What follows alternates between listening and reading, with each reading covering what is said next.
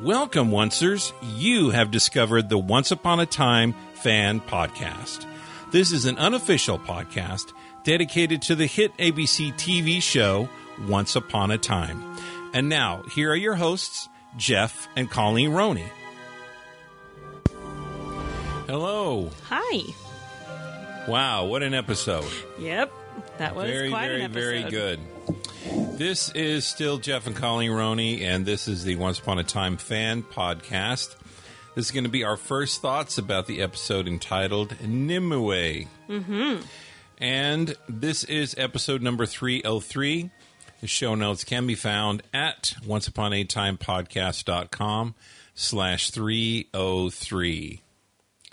We have a lot to go over, and Colleen is holding the dog. I don't know how long this is going to last and be good, but we'll see. She's keeping me warm. It's kind of cold. All right. So let's go ahead and jump in. There was a lot of huge reveals tonight. Yeah, there were. A lot of things that we've wondered about, and now we know. Mm-hmm. For instance, confirmation of things that were said in previous podcasts, too. Correct. That's right. So that's a very fancy way of me saying I was right. Yeah. You're more right than me, I'll tell you. I've bet the farm on certain things, and it's just like it doesn't happen for me. But anyway, congrats on that. Hey, thanks. All right. So, first of all, the faux Rumpel was talking about both halves, mm-hmm. Excalibur and the Dark One dagger, and he said it's Emma said it was power, mm-hmm. and he said it was history. Mm-hmm. And then he said there was a promise fulfilled. And so throughout these, especially the last 5 or so episodes, prophecies and half truths and all that. And this was one of the things of the Excalibur and the Dark One dagger combined again the way it was back when it was forged. When it was forged, and then it was broken later mm-hmm. on. Mm-hmm. But so anyway, I thought it was interesting that was an important moment when it mm-hmm. was rejoined together. So yeah, it was. So let's go to the next scene. It reminded me a lot of Lost when Ben ended up in the desert, mm-hmm, which was mm-hmm. a huge shock for those of you who watched Lost. It was like, wait, desert? What's he doing possible? there? Yeah, how's that even possible? And that's kind of what it reminded me of, is the same color of dirt. Yeah. And so Merlin is running along with the guy that probably could have worn a red shirt. Because, whenever there's 2 or 3 or something, you anymore, you go, who is that guy? Uh-oh. I don't know. And then it reminds me of the Sam Rockwell stuff. Character, from Galaxy Quest. Wait a minute. I need a name. Oh, no. So, yeah. Anyway, if you've never seen Galaxy Quest, you must see Galaxy Quest. Yeah, it's a great better movie. than it should be. Yep. So then Merlin looks like he escaped from something. I don't know what he was before he was magical. It almost seemed like they were slaves or something, okay. Or they... Yeah, because, they were prisoners somehow, because it looked like they had ropes around their hands. Yeah, it didn't say that it was back in the biblical times or times before that when they're building we don't pyramids know. or something. I don't know where they were. Anyway. We just know it was 1,000 years before Arthur. Right. 100 or 1,000. I thought it was 1,000. Pretty sure it said 1,000 years before Arthur. I think it was 100. But anyway, before. And 1,000. They saw... Well, we hired someone to check on that, and it was 1,000 years before Arthur. Oh, look at that! Who knew? Well, I didn't know. Hey, what's that phrase I like to hear? I'm telling you, I don't know.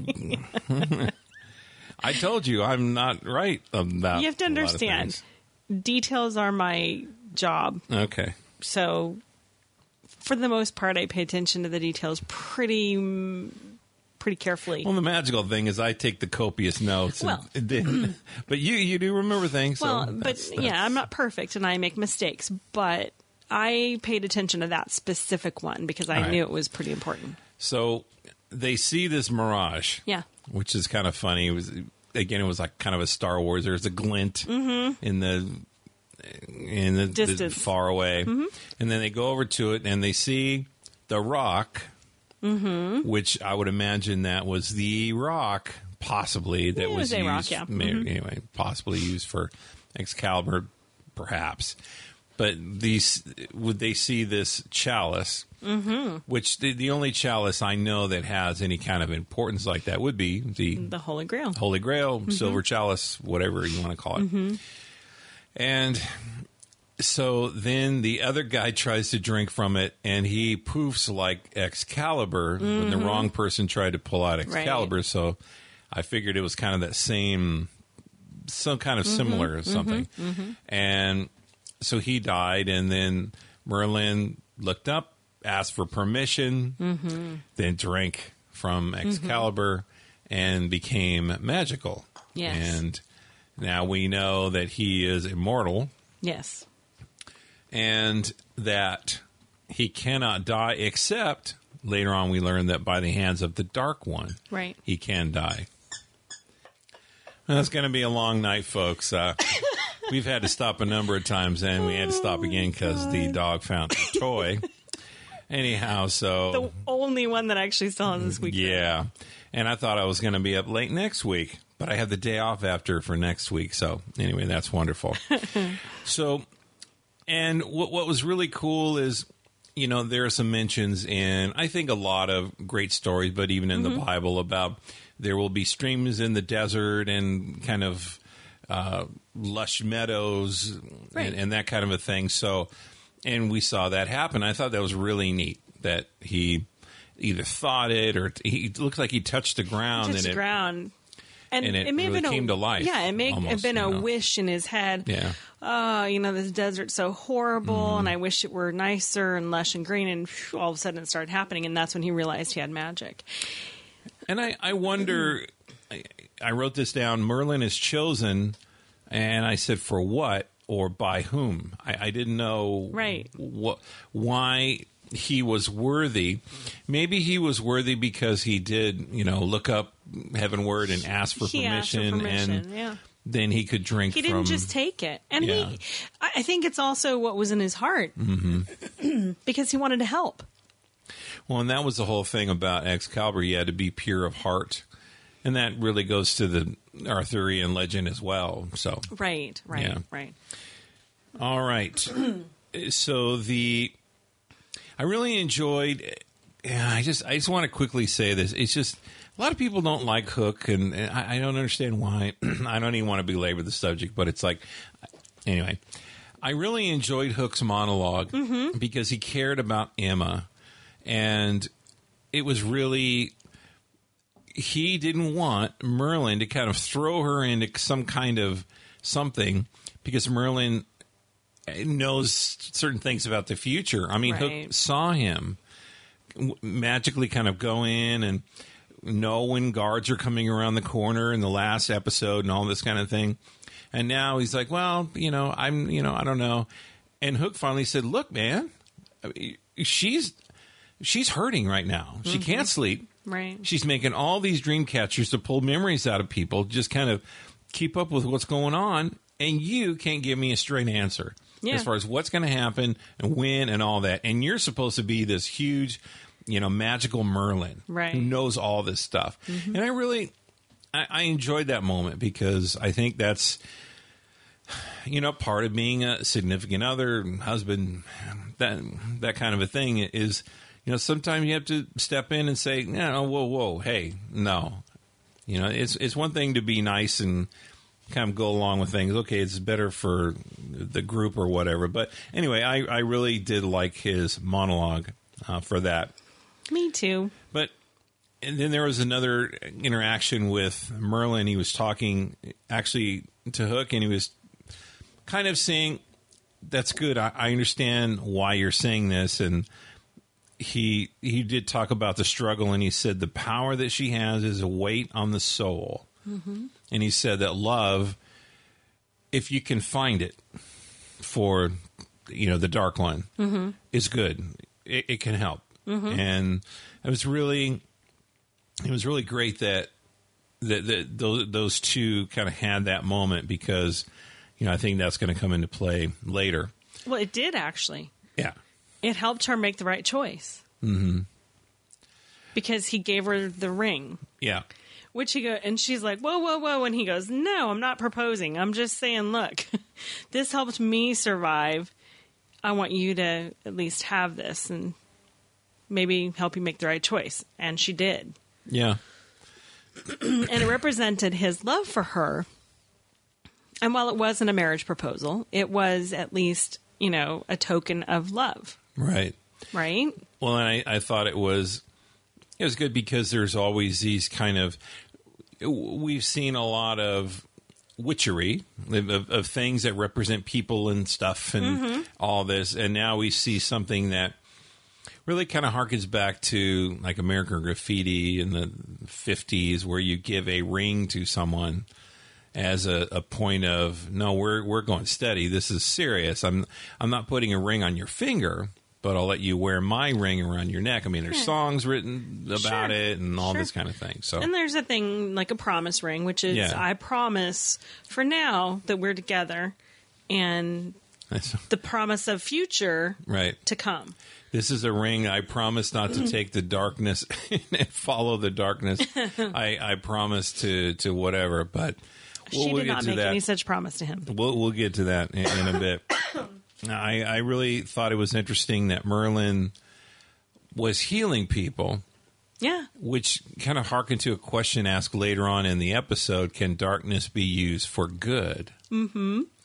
And one of the things that Merlin said throughout the episode, well, specifically to Nimue later on, is once you're under the darkness spell and you kill someone, you're dark from that point on. But he was trying to be good and use the magic that he had, not darkness, but the magic that he had for good. So we would consider that light magic. Absolutely. And it kind of reminded me of, some people could look and say, well, it reminded me of Jesus using power for good, E.T. I mean, there's a lot of different things of beings with power that is beyond, the physical realm that can help. And it was funny that Merlin told the apprentice to go check on the brooms. I don't know. Yeah, that's how I knew it was the apprentice. He was a little boy. Yeah. I thought that was adorable. I was like, oh my gosh, the apprentice is a little teeny boy. It was cute. Yeah. Hi, Timothy Weber, if you're listening. All right, so Nimue told a story about an evil man called Vortigern. Mm-hmm. Who is that also in the story? I believe that is part of the Arthurian legend, if I remember correctly. I don't happen to have my handy-dandy information at my fingertips right now, but I'm pretty confident that is part of the Arthurian legend. Vortigern is a name I recognize very strongly, as well as Oxley, which we saw later on, which is kind of where her home was. Well, isn't that something from Princess Bride, Oxley? No. Something, Robin Hood, Men in Tights, Oxley? Maybe, but not. Robin of Locksley. Robin of Locksley. Right. Not even close. Not even close. See, that's why I have her here to help me. But Oxley is part of the Arthurian legend. So okay. So Nimue talked about this masked man who was evil and burnt down village and killed a bunch of people and that kind of a thing. Yeah. So, and she made an interesting point, and what was interesting is that she came to see Merlin, but was waiting around. It didn't really come forward. And so the apprentice said, "Look, looks like a lady's here to see you, but she hasn't talked to you. I mean, what do you want to do?" And so he approached her, and the one thing that was driving her was revenge. That was the first thing she said. Oh yeah, I want revenge, and that. One of those things that I think probably Merlin was wrestling with. I don't want to use this for revenge.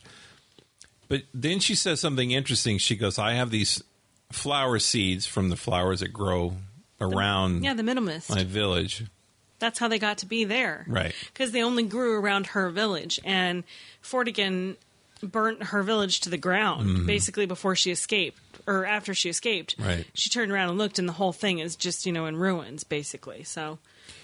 And so she said, I want these flowers to live on despite what he has done. Right. So, because he would have known that they grew specifically in that region, and for him to see that they grew elsewhere would be, kind of a slap in the face in her mind, her way of thinking. So Nimue, her outfit reminded me a lot of Bandit Snow for some reason. A little bit different, but anyway, lots of leather and that kind of thing. Yeah. So Merlin talked about that what they had to get to combine the sword was the flame of Prometheus. They had to go to the original fire. Yeah. So Prometheus stole fire. That's the Greek mythology. He stole fire. He wasn't supposed to, and he stole it. Yeah. And because he stole it and learned how to do it, then it created all kinds of problems for man. And that was a great song by, I know, great band that I just forgot. Anyway, Original like Fire. Rush? No. It was with Chris Cornell. And anyway. All right, so Pearl Jam, Stone Temple Pilots? No. I have taught you well, but that's not that. Audio Slave, that's what it was. Okay. All right. So it was really neat that we've seen this kind of hero's journey over and over with Emma specifically. And so Merlin basically officially called her to this adventure. And it wasn't just, well, we need to do this and this and that. And he was just she even said, your face looks really dire. What's going on? Which I thought was very interesting that she would use that word, because that's not a normal Emma word. Right. And it wasn't a way of normal speaking. And that's one of my first clues that she wasn't alone in her own head. So he said, okay, look, we need to get this, ember of flame of Prometheus. But the problem is it's dangerous, and you're going to be opening yourself up to the original Dark One. And it's either going to go down one of two ways. You're either going to succeed and be victorious over, I would say, the temptation of going the wrong way and being seduced by the dark power and the darkness, or you're going to kill me. There's one of two ways. Two ways this is going to happen, and I of course hope for. And then she said, "Well, will we win?" And he said, "I don't know. I can't. We'll have to see. I can't tell." And I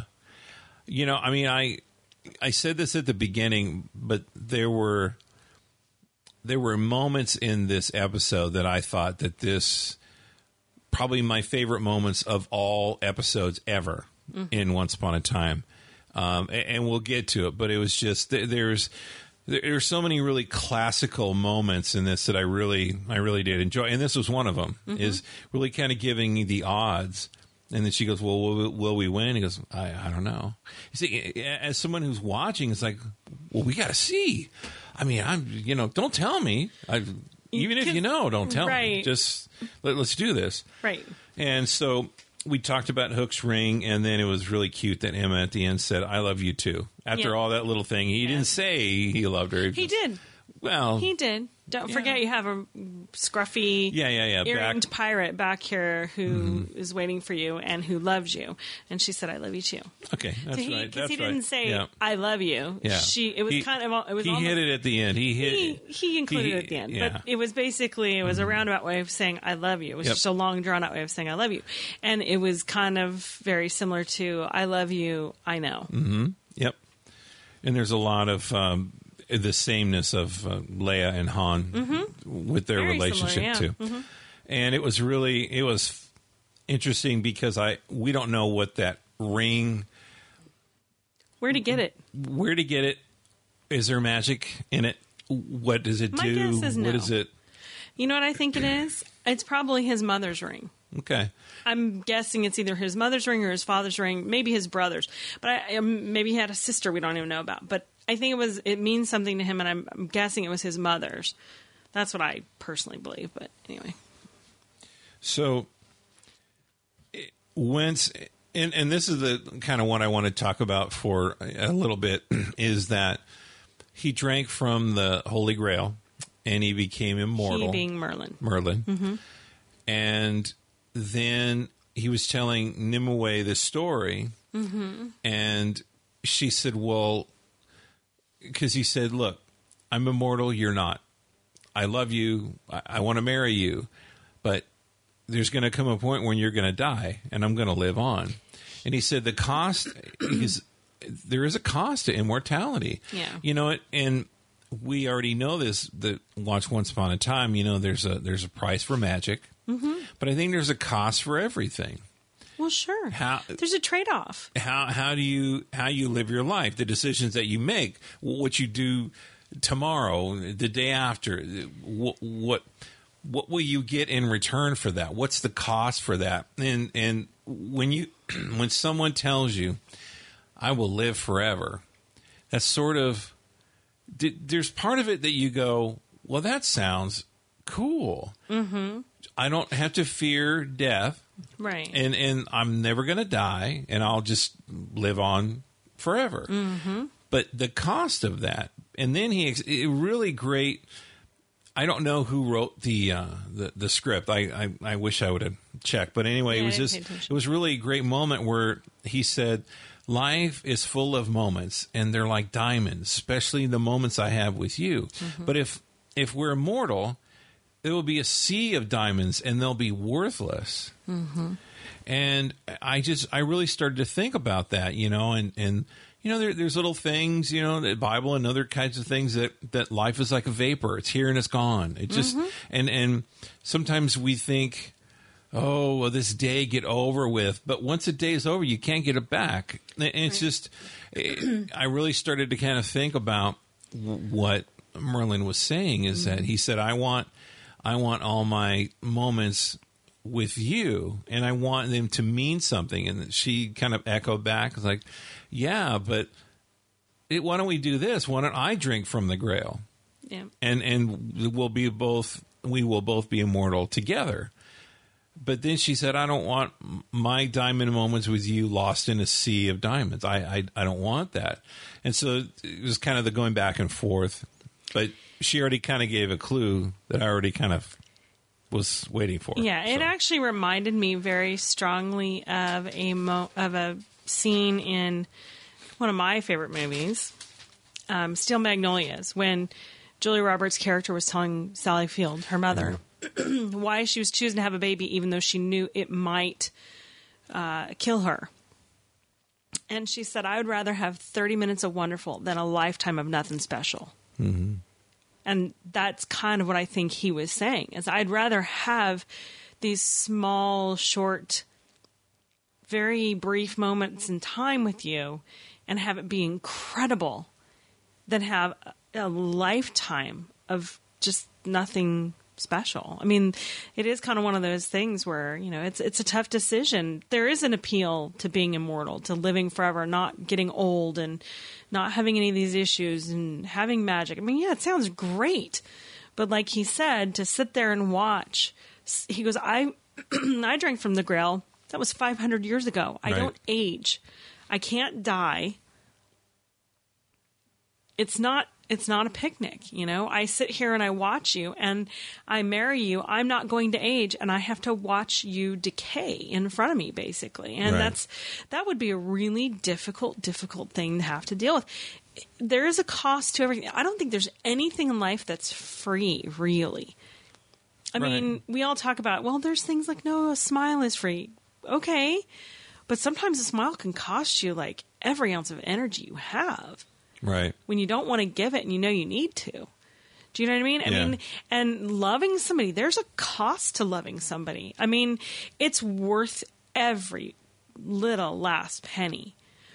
But at the same time, there's a cost. There's a sacrifice that you have to make. And he recognized that. And I think that was one of those things of, you know, okay, there's this cost and it sucks. And I don't want to have to deal with this, but at the same time, I mean, there's no other choice. There's no way around this. And she understood that he was going to give that up for her. Yeah, he's And like, that I got to was- take that away. And she's like, why would you do that? Why can't we Yeah. both?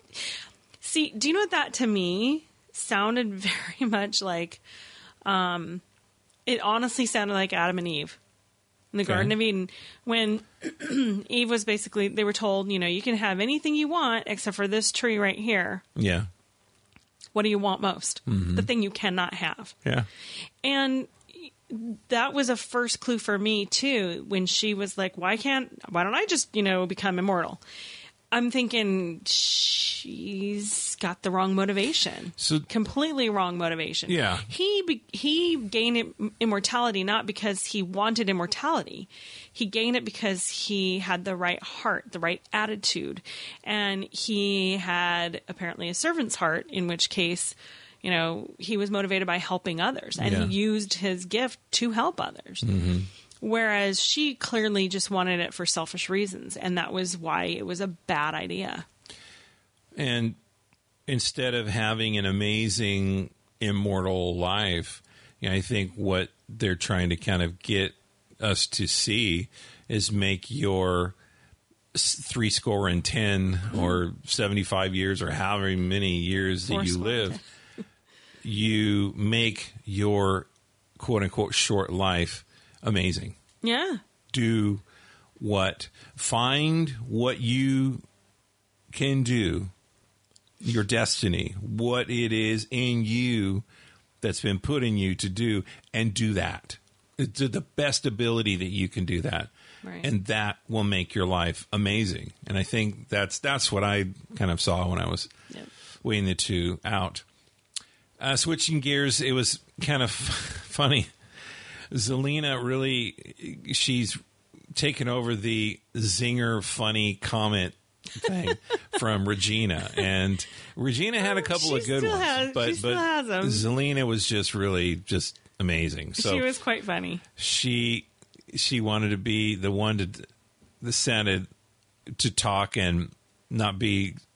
Anyway, she wanted to be the one that made most sense. Oh, it's so And then good to hear a sensible person Right. speaking again. And she wanted to help them. And strangely enough, we found out that while she was with them in the castle, she was plotting an escape. And then Regina said, I knew it.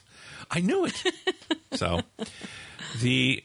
then Arthur created some kind of a goo that would melt the armor of the guards. So he figured, well, then that would melt the skin of, and that's another thing is, look, I love this show and I love what Eduardo does and all this, but these are people that are running into battle and they're not wearing any type of armor at all. No armor. Just running in with swords, and that's great, but it was just kind of funny. They got Regina on their side. True. That's true. But anyway, I'm just kind of thought it was funny. And I love Arthur's explanation when he was trying to explain what it was going to do. Give me your helmet. Now, the ladle and the cauldron have a protection spell, so they're immune to this thing, Right. but pretty much everything else isn't, which is funny because the table should have had a hole burn right through it. Right. So I think that's hilarious that it was kind of almost, to me, it was very comedic that he was like a mad scientist running around that room. Well, Alien would have taught you that. You get acid burning through, and it just burns through. It's going to all burn kind through of different everything. levels. Exactly. Yeah, It's not going to. The table's not going to withstand that, especially a wooden table. Are you kidding me? So I thought that was kind of funny. But more importantly, I think it was hilarious that he was like this mad, frantic scientist running around, using potions from a spellbook. I'm like, dude, you have a whole spellbook at your disposal. Why are you bothering with trying to pour heaps of goo on these, acidic goo on your quote unquote enemies? Use the book to do other things. Really? I was actually surprised pleasantly that they didn't pour that stuff on a person and let them melt right there, because, that would be just a little bit over the line. This isn't Game of Thrones, but they would do that with Game of Thrones. That's my point. Yeah. Game of Thrones would have been a whole different story. Yeah. But anyway, it was kind of funny. And then Marion, trance-induced Marion, like a little, what are you doing? Blah, blah, blah, blah. She was just very, you mean Guinevere? Oh, yeah, not Marion. You're right. I did say Marion, didn't I? Yep. Yes, Guinevere. Guinevere was kind of trance-like. She was very, yeah. So as they were, and that's another thing, is we have not heard any more about this Hill of Stones or anything. We haven't been to the Hill of Stones. No, we haven't. So but that's Merida. Yeah, I know, but I'm just saying. I have a list of things. When they mention certain areas, I'm kind of expecting to see it or go there or whatever, and we didn't go there. So, but when they're going to this place where Prometheus fire was, right? Mm-hmm. They were talking, and Emma said, "So, is there any hope?" And she said, "Okay." So they had a conversation. She said, "There is some hope," and then he said, "Well, I come back down." That's yeah. That's the and they had to question. climb up the mountain, basically. Right. Yeah, I know what you're talking about. So Nimue wanted to use magic to, and it was interesting. She said she wanted to give power to the weak and strike down the powerful. But it never really left that whole idea of vengeance. Right. Now look, her village and her house was burned down. Family was killed. The guy with the mask came in there. It was a bad situation. Absolutely. But revenge is not the way to live your life. And, so anyway, we've learned that before, but she hadn't at this time. Exactly. So Zelena being hormonal, I was kind of like, okay. And then poor Snow was like, oh boy. Oh, okay. Snow, are you talking about Snow's guarding her at this point? Yeah. Oh, sure. I love the fact when they said, hey, Snow, do you feel like hanging back and guarding? And she's like, oh, it would be my pleasure. So now we see them, sitting there, and Snow's kind of baiting her a little bit. And saying, this poor son, must be much more difficult with the pregnancy, blah, blah, blah, blah. And then Zelena goes into you're this. still green or you're not green. Yeah. Zelena goes into the whole Oscar-winning fake cry performance. And I'm thinking, okay, so is she like hormonal? And then I started freaking out when she's like, are you in pain? Are you in pain? I thought she was losing the baby. That's what I thought was happening. I really was like, kind of like, okay, she's losing the baby right here. And then what's going to happen? They're going to have to come out and help, and they're not going to get where they need to be. But it was all a fake out so she could, kick Snow over. Unbelievable. And tie her hands together. Wrong. We've seen so many people with their hands tied in this show. Well, yeah. Oh my gosh. Yeah. And that was another thing, is when Merlin drank from the Holy Grail, his ropes around his wrist disappeared or fell off. Yeah. That was something else that happened. Oh, yeah. So when they got to the area in the flashback of the Flame of Prometheus, Nimue and Merlin, it reminded me of the altar by the lake Nostos way back in the day. And so by magic, by asking for permission, and with this fire, he turned the Holy Grail into Excalibur, which now it makes sense why it would destroy someone who wasn't pure of heart. Right. That tried to just grab it. And hold again, it, grab wrong, it, and reason. remove it from.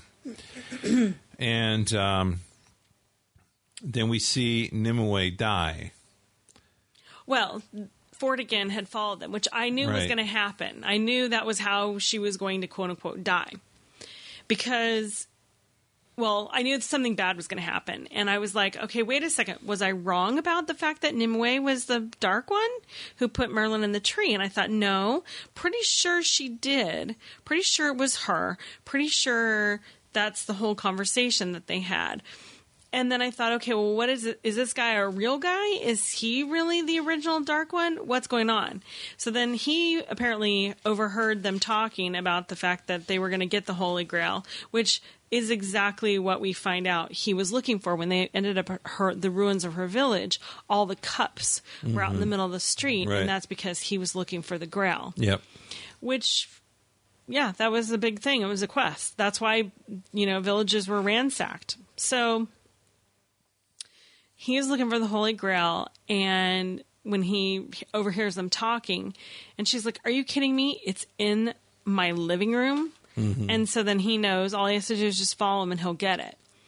I love that Merlin was like, look, here you go. Because he knew that if he grabbed it, it would kill him because he wasn't pure of heart, right? And well, yeah, she held on to it too, but it was probably after she drank from it. Possibly. But why didn't it kill her? That's a good question. Maybe, did she have gloves on when she touched it? I didn't see, but that's the question I got. So. I thought she did. But anyway, point is that somehow she managed to drink from it, which when she pulled it out, he said, check it, make sure it's still there.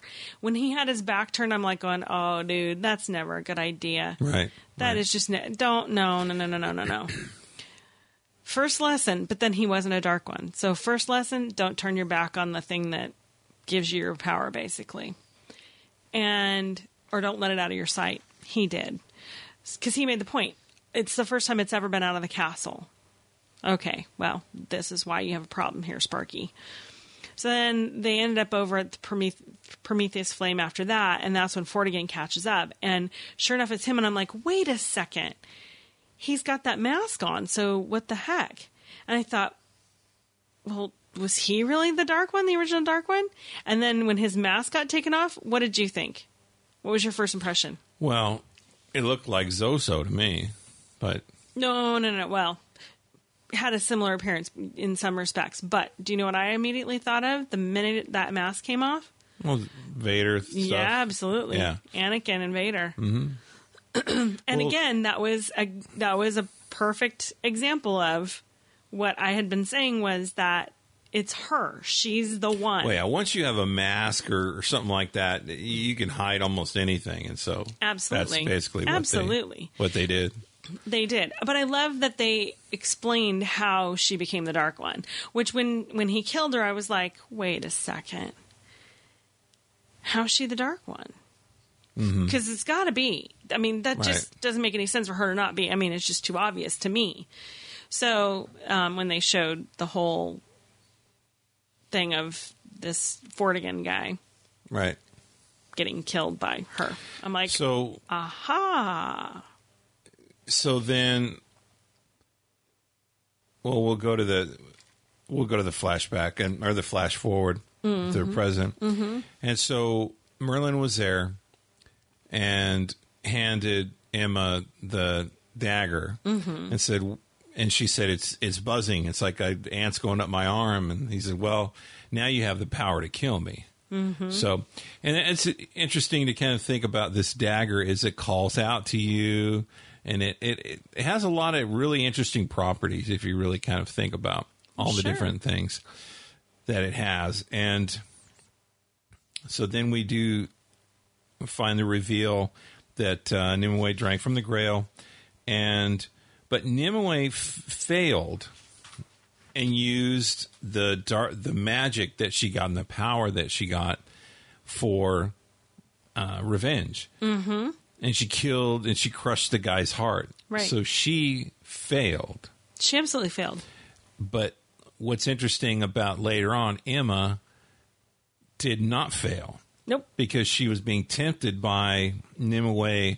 No, listen, don't kill him. Kill Merlin. Do that. And it reminded me of the Star Wars trilogy. Sure. The influence of Palpatine, Anakin, strike him down, kill him. Mm-hmm. But Emma finally, and I teared up when Emma said, I'm not nothing, because she was trying to kind of goad her into it.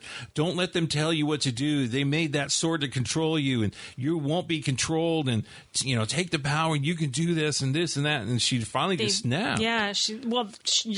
Don't let them see that you're nothing. Blah, right. blah, blah. It's like, what? Yeah. And I think that was the most perfect thing she could have said is, I am not nothing. I never was nothing. Mm-hmm. And I love the fact that this is very different from Emma season 1 or even parts of season 2 where she felt abandoned, like she wasn't loved, like she wasn't cared because her parents, had done what they did to her. When she realized, even after when she knew the reason why they did it, I think it took her a long time to feel that she was worth something, and that it wasn't that they did it because they didn't love her, they did it because they did. Well, and all the reveals, the whole Lily incident, absolutely, and all that kind of thing, and all these different things. She now knows, I would think, almost the entire story now. Yeah. And so she's not a lost girl. Nope. She's not abandoned. She's not alone. And now she knows that she's not nothing. It's interesting when you have influences sort of like that, like maybe a voice in your head, that oh, you're not worth anything, and all that kind of thing. And if you really buy into that, I mean, it can take you down paths that you definitely don't want to go. And that's what's great about, friends and family and support groups and, church or community or whatever around you to kind of help that disengage that process, because, no one is nothing. No one is nothing. Right. And it was really, really great that she didn't bend to that, because she was getting that kind of rat-a-tat pretty hard. And it was interesting. It was kind of like, we've talked on this podcast about samurai movies, when the person who's sent to kill the big bad guy, he has to go up this hill, and up this hill he has to beat the underlings, and each one gets more and more and more difficult. And I don't think Emma has seen the most difficult baddie yet, but she's really kind of moving, because she moved past Rumple. Yeah. And now she's moved past Nimue. She's not past Nimue. But at this point, she chose the right thing. At this thing. point, you're right. At this point, she is, and it's not just Nimue. She chose all the ones in between Nimue and Rumple. Right. I mean, think about it. That's a lot. There were a lot of names on that, and one of them was Gorgon. I caught that one. I didn't catch any of the other ones besides I saw Emma. Zoso. Well, besides Zoso, Rumple, Emma, Gorgon, and Nimue. There were others in between, and it was just very, very quick and rapid and very challenging to see that. But you could tell there were a lot. And then when they all appeared to her at the end, that's when it was kind of like, whoa. It is one of those things when you have these voices in your head, or these, haunting things from the past. It's your own insecurities a lot of time. Sure, and I think that's what we're facing here, is that, these voices are just these insecurities that she's dealt with growing up. It's easy to fall back into this type of, feeling bad for yourself, feeling sorry for yourself, feeling like no one cares about you and that you're worthless. It's easy to fall back into that. It's difficult to break through that and say, no, that's not true. Because, a lot of times we listen to things and we just kind of buy into it and all that. But she really, it was one of those moments that reminded me of when Korra had been basically doing the same thing to her. Love is weakness, love is weakness, love is weakness. Yeah. And some people kind of, the more they hear something, they just kind of accept it as truth. Yeah, and it's true. When Korra tried to rip her heart out, she couldn't. Right. And Emma finally said, no, love is strength. And it just blew her away from her because that was the truth. Yeah. See?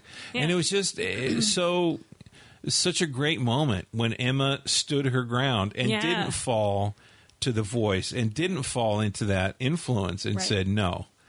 And, so it was kind of like, there's stories about the evil influences. Says it went away for a while. Mm-hmm. And that's what really happened when Nimue said, I'll leave, but I'm going to be right in your head. Mm-hmm. And that's where a lot of this kind of unfortunately, stuff that we struggle with and wrestle with is in our head. Right. And we just got to say no. And this is exactly hard to do, but you have to do it. This is honestly exactly what Rumpel was talking about when he was kind of crazy last season. Yeah.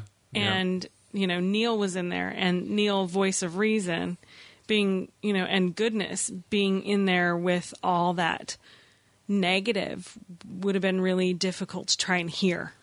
Do you know what I mean? Yeah. It would have been really crowded, and it would have been very difficult to hear that. And then speaking of Rumpel,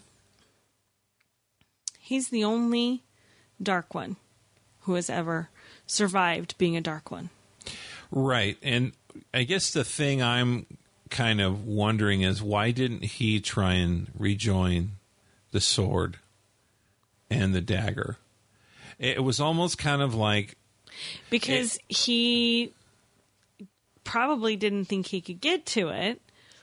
But he went to Camelot. I mean, we think he did. We don't. Well, that's what Belle asked him.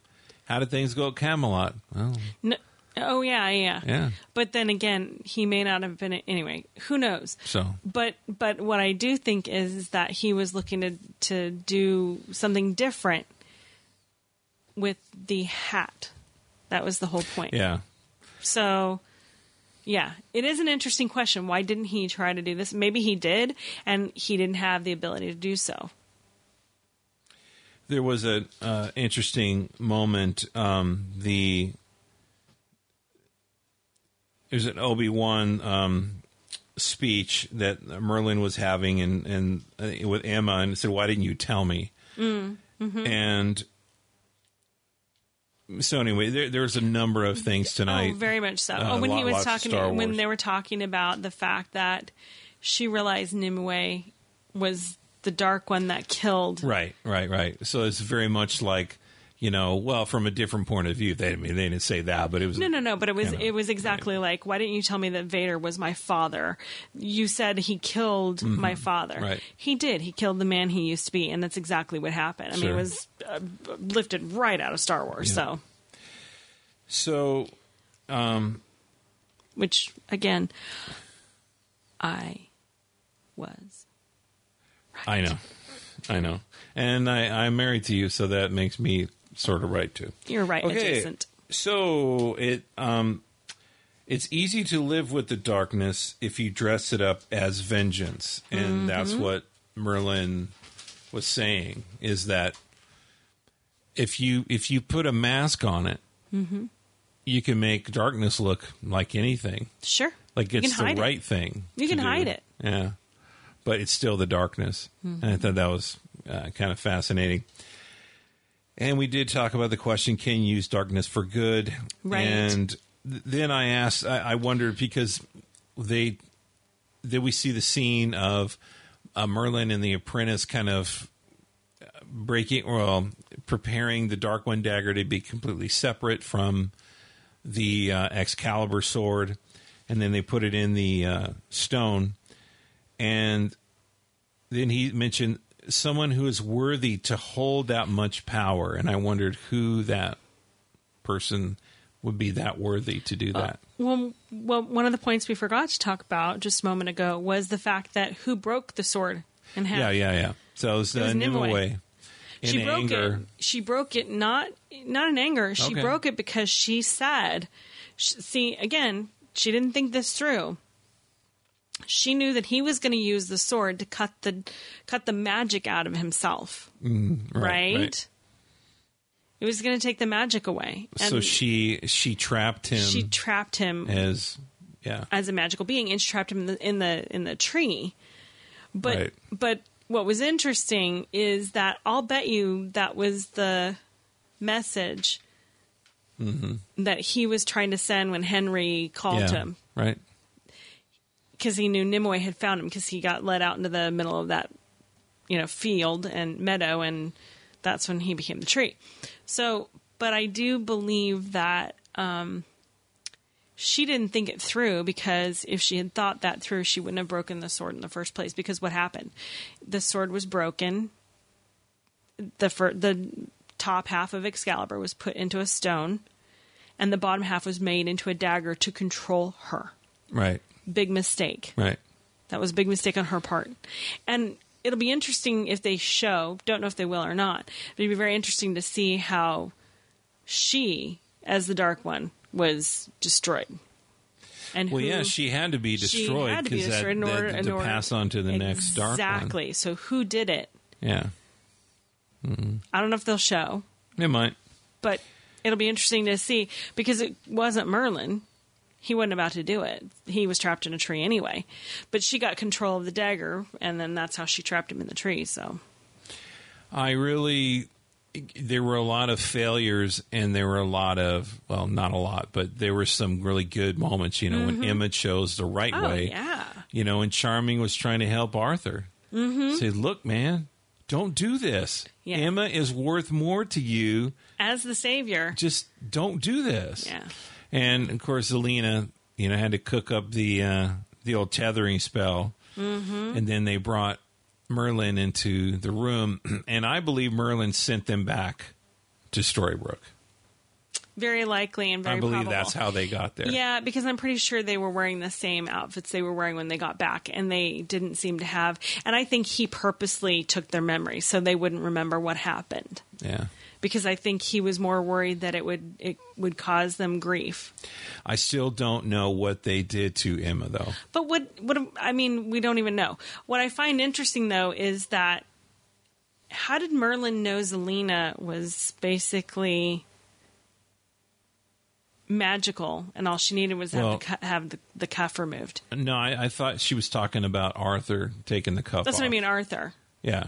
So how did Arthur get the cuff off? He used Merlin's magic spells. Probably. But how did he know to do that? Well, and that was one of those moments where I thought we were going to see a magical Arthur tonight. Because it was kind of like all eyes were on him, and I thought we were going to see something, but maybe not yet. No, he proved yet again that he's lost his ding-dang marbles. Yeah. He is off the reservation, way out in left field. He's blinded by that revenge, and so for him to actually get a hold of the dagger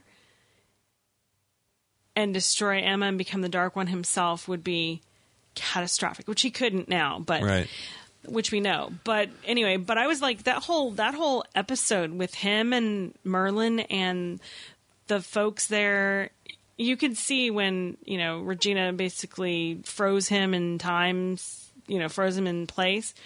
And they were talking, they're like, don't worry, he doesn't have magic. And then he smiled because he knew what was going on. And it was, the whole Zelena thing. And I'm like, dang it. Yeah. Well, and nothing's ever easy, and people get so frustrated. And I always say this is drama. It can't be easy. No, it can't be too easy. Otherwise, it's boring. So. But that was very I'm like, okay, so how did he figure out? We'll hopefully see that. But then, his whole treatment of Merlin was horrid. Well, I just want to say this too, is that what Arthur was going for was glory. Yeah. And that reminded me of Indiana Jones. Yep. The Temple of Doom, Fortune and Glory. Mm-hmm. And just bringing that up. And but, yeah, Merlin said, you were like a son to me. And that reminded me of Obi-Wan and Anakin. You were like a brother to me. Yeah. I loved you. Why are you doing this? Yeah. You were supposed to bring balance to the Force. And it's very similar to what we're talking about Merlin and Arthur. Because Merlin said, I trusted you. Yeah, I put my faith in you. Right. So it's very, very similar. Yeah, it was very much so. Very much so. So it was really interesting seeing, because we had asked, and we already mentioned this, but seeing all the Dark Ones together in one room. And a lot of them creepy, glowing fire eyes. Look like Tall Jaw was. I don't want to get all the jokes out. Look, the jokes are going to permeate every Once Upon a Time podcast out there. Sure they will. They did. They did kind of look like very Tall Jawas. They were creepy. And, they were, I thought it was very fascinating that Rumpel started off going, he was there. And then Nimue said, looking through Rumpel's eyes for a while was fine. But you know what? I had to see the first, which is it's a very interesting concept again of, all of them in there all at one time and being able to split themselves out like that. It was creepy weird. It looked like weird cult scenes from weird movies. Look, Eyes Wide Shut. I haven't seen the whole thing, but I know that people wear masks and things, and it was also Da Vinci Code, people wearing masks. And so this whole thing of masks and so anyway, it's kind of strange. But the sword got reunited, and it was floating there. Yeah. And I think it's like with every thing, and I think it's going to be the same thing with that ring later on at some point, is that you remember. Yeah. When people say, don't go down this path because this is going to happen one day. It happened to me. Don't do it. And you go, no, that's not me. Think about it. I can handle it. And think about it. That whole scene happened because Rumpel started it and said, take the power. Right. And they all went, take the power, take the power, take the power. All these little whispers, take the power. It was creepy. And then they all stopped as she reached for it. The minute they stopped, they were not in her head anymore, and it was Emma in her own quiet head. Mm-hmm. And then she all of a sudden heard Merlin in her head. She remembered that. She had that memory, that deja vu came back. And that's when she stopped. What was interesting is we also skipped this fairly, what I thought was kind of an important, interesting scene, was after she took the ember from Nimue. Yeah. And she held on to it, and then Nimue, was gone. Yeah. And Merlin said, "You did the right thing. Mm-hmm. You chose the right path. How did it feel?" And when she responded, that was like a pretty powerful moment. Well, I got to be honest, it felt pretty damn good. And it was the opposite of when Rumpel talked to Regina and said, "How did it feel?" Yeah. How did it feel? So it was the opposite because that was for, taking the other path at that point for Regina. It's interesting because I think any type of power, a taste of power, will give you that rush. And I think that's what that did. It wasn't necessarily an evil thing, so to speak. Like, it wasn't like, taste of evil. I don't think. That's not what I felt. But it was literally a taste of power. And the difference is, what do you use that power for? True. And I want to say this is that I hear a lot about girl power, taking things on, being strong, being whatever. And I think that there is, like you said, there is power for good. And power for evil. Right. And so it is, why are you doing this? And what's your motivation behind it? What's your motivation? What is it for? So we already discussed Nimue's use of power was set up for revenge from the very beginning. Yeah. She wouldn't even, like I said, it was a very sad, awful situation that happened to her, it's understandable. Her village. Look, it's understandable. But it's still. I mean, we talked about the price. Choice. The price. Right. When you take that power for evil, there's a cost. Absolutely.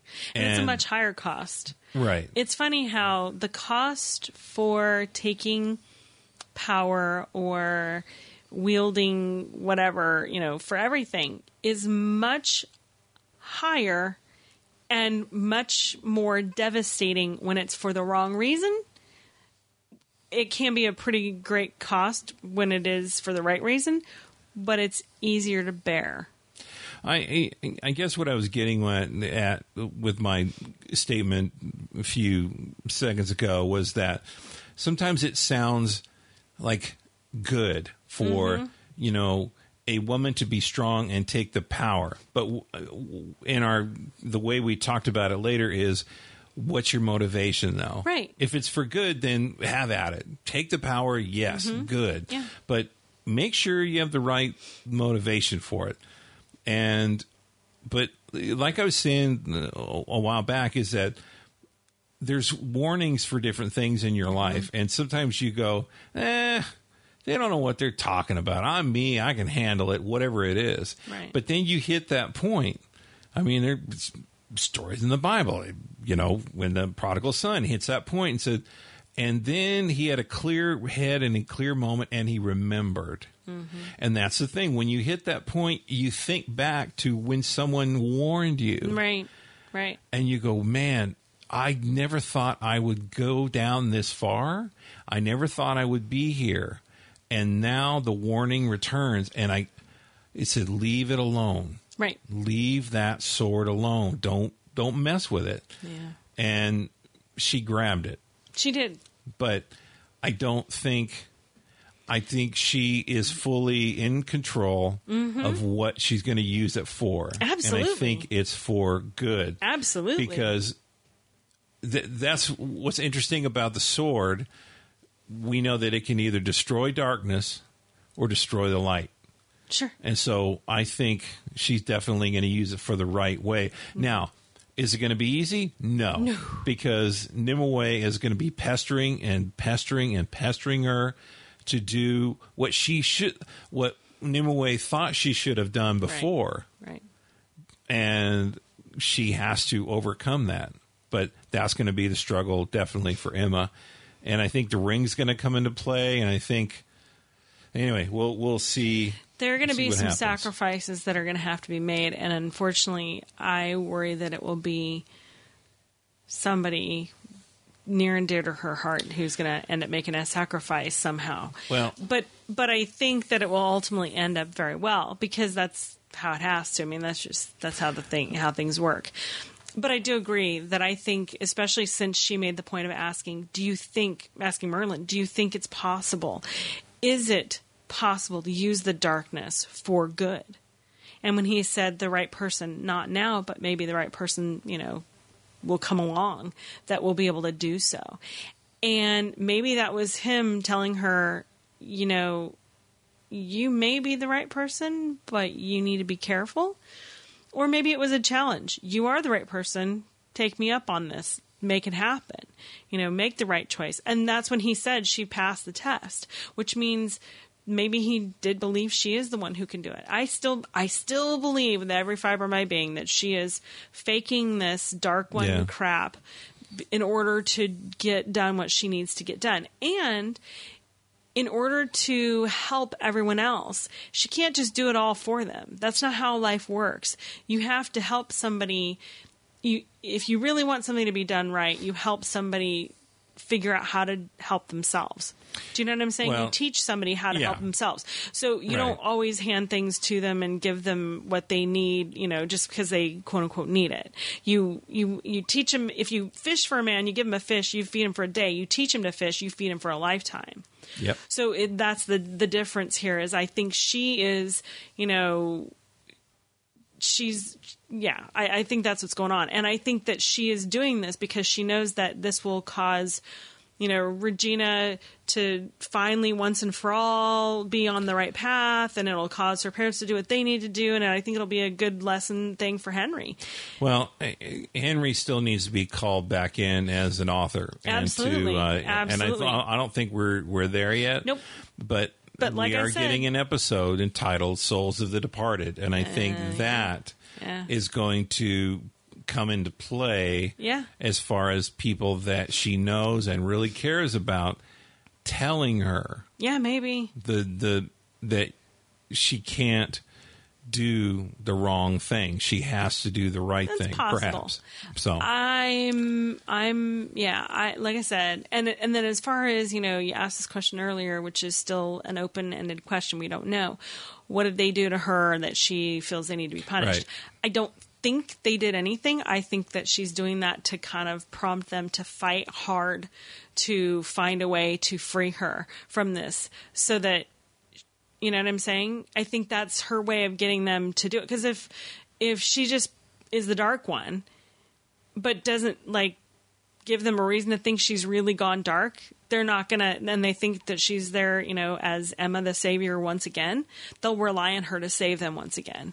Do you know what I'm saying? Yeah. I think she's doing this to strengthen them. That's just me. That is exactly what I think. So. All right. That's it. And That was a great episode. It really great was. episode. And so in your feedback, which I hope that you are either sending in or calling in, is that kind of give us your feedback as far as questions that we asked. Can darkness be used for good? Can that power? Yeah. What did the others do to Emma to, have we seen it yet or have we not seen it yet? So we want to hear your thoughts on our first thoughts, and that's the way that works here. So before we go, I just want to send big love out to everyone. Big love is so big that you can't keep it all to yourself. And why would you? You don't want to hoard that. You want to take what you need and then give on the rest to somebody else because others need it too. So until next time, I think we've covered everything. Yeah. If she can think of something else. Nope. Okay. Until next time, this is Jeff and Colleen Roney saying goodbye. See you later. Have a great week. Bye-bye. Bye. Thank you so much for joining us for another episode of the Once Upon a Time Fan Podcast. This is a Roney Zone Media production. Our website is onceuponatimepodcast.com. You can contact us by going to onceuponatimepodcast.com/contact. You can also connect with us on social media by going to onceuponatimepodcast.com/connect. If you enjoy what we do and would like to support us, we invite you to go to onceuponatimepodcast.com/support. There's a number of ways that you can help us out, and we truly thank you for it. The Once Upon a Time Fan Podcast, where you experience more of the magic of ABC TV's Once Upon a Time.